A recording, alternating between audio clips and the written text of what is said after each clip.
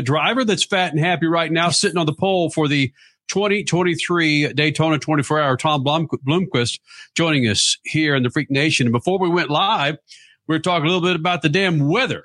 How important for you psychologically is the weather, whether it's the Daytona 24-hour or the 6-hour or the 12-hour? Are you a weatherman driver when you hop in the car? You know what? It doesn't bother me too bit. I really don't mind. Obviously, I don't like it when it's wet because, when you're not in the car, it's kind of nasty, right? It's more work for the guys and stuff. But to be honest, mate, it does not bother me. But it's always nice when the sun's shining, the fans are out. It's better to be at a racetrack when the sun's out. I'm telling you that. Well, hold on a second. Let me take it into a different direction, because with a 24-hour race, there's some sleep time. Most of the time, I would say you go back to your motorhomes when you need to catch a nap before your next stint.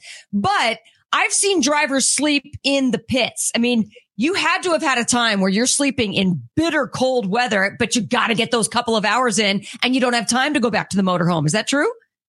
I don't know. Maybe I'm just like a prima donna or something, but I've been fortunate enough to not have to be freezing when I'm trying to sleep. Although there have been occasions when I've been in like the back of a truck, and then the problem in the back of a truck is either like way too hot or like way too cold. So that's a nightmare. Luckily nowadays we get like lovely motorhomes to go and relax in between stints. So yeah.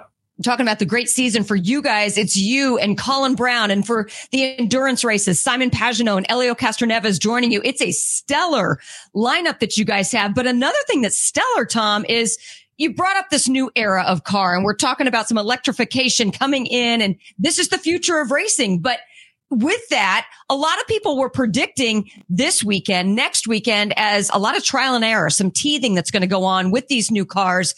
Yet you guys have been fairly dominant. What have you guys had above other teams that you haven't necessarily suffered the fate of some others so far?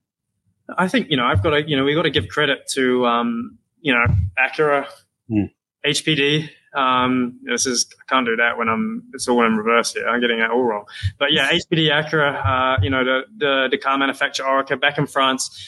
Those guys have done such a fantastic job. With all the prep, from the moment the car hit the drawing board all the way to the final, production, that we have here, as us teams, MSR can, has got the beauty to work with, to do that, final fine tuning. So, the car's obviously, we've got a great car underneath us. The potential is there. It's been shown all week. And to get the pole is obviously, fantastic, and a little bit of bragging rights for a few days, ahead of the race, which is important for the team morale. So that's cool. But yeah, it's we still have 24 hours of racing, and no one, if you ask every single one of us in the GP class, all the manufacturers, all the drivers, no one knows what to expect, and no one's expecting a smooth race. We certainly aren't. We need to prepare for everything. And, it's going to be wild. I can tell you it's going to be wild. It's going to be the first time that we've, going to attempt 24 hours of continuous running. So, it's a learning curve for everyone, put it that way. Okay. So you say you're very character building.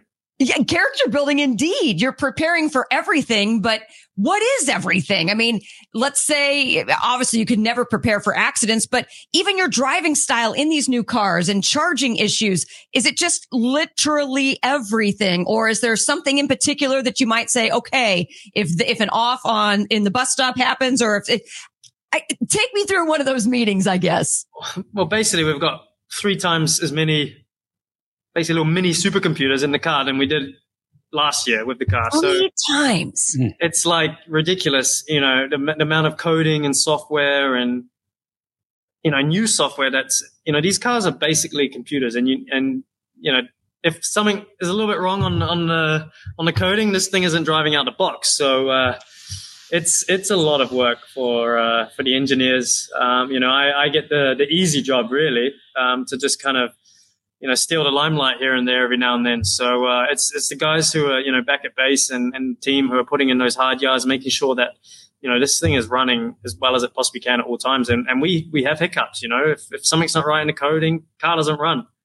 You have to plug the thing in, download the data, and upload a new file to it and hope that one works. It's literally like, a computer sometimes. So, and then you've got the mechanical, the new mechanical parts on the car that, maybe, we didn't see that problem before. Some new little issue might crop up. So how is it all working out, Tom, with the team sharing information? I assume that people are supposed to work together by the manufacturer's decree, but Michael Shank Racing and Wayne Taylor Racing are going to be banging bumpers when the race starts, and they're not going to be working together anymore. We've kind of got this healthy, unhealthy, competitive,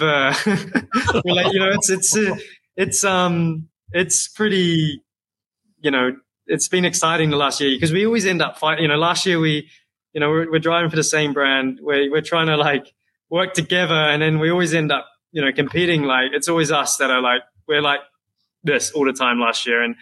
And this year we've kind of had to, reset and, work together for the better of the brand and even ourselves, right? To put ourselves in the best position. So it's been really, really nice, since, October, kind of getting, putting the two teams together and working together to, put ourselves in a position that's, enabled me to be here today talking to you guys. So, I got to thank also, all the WTR guys who, to be honest, got this car before us, and did a lot of the early development work.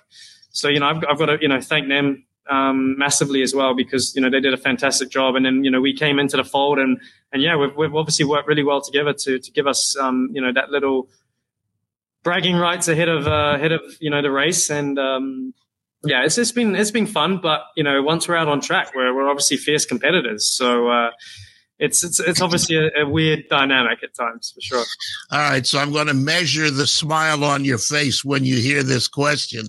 I'm sure there's one or two little odds and ends, and when you're talking about 200 miles an hour, it doesn't take a lot of odds and ends to separate yourself from the next guy. So is there something that maybe got lost in a drawer or somebody kept in a pocket to learn how this car works, and maybe the other guys haven't learned it yet? I mean, there's so many. I see you're losing there. That smile's too big, dude. Yeah, I mean, I'm gonna carry the smile, and I'm walking the paddock with a bit of swagger next week for sure. But I'm sure the grin will be wiped off my face at some point early into the race, because man, these things, anything can happen right now. We're still having so many little issues that obviously, we want one more year before this car really wants to run. So, and we just don't have that time. The guys are like hardly sleeping at the moment. It's pretty crazy. I'm going to ask you one other question here that's a little tangential to the Roar Before the 24 and the Rolex.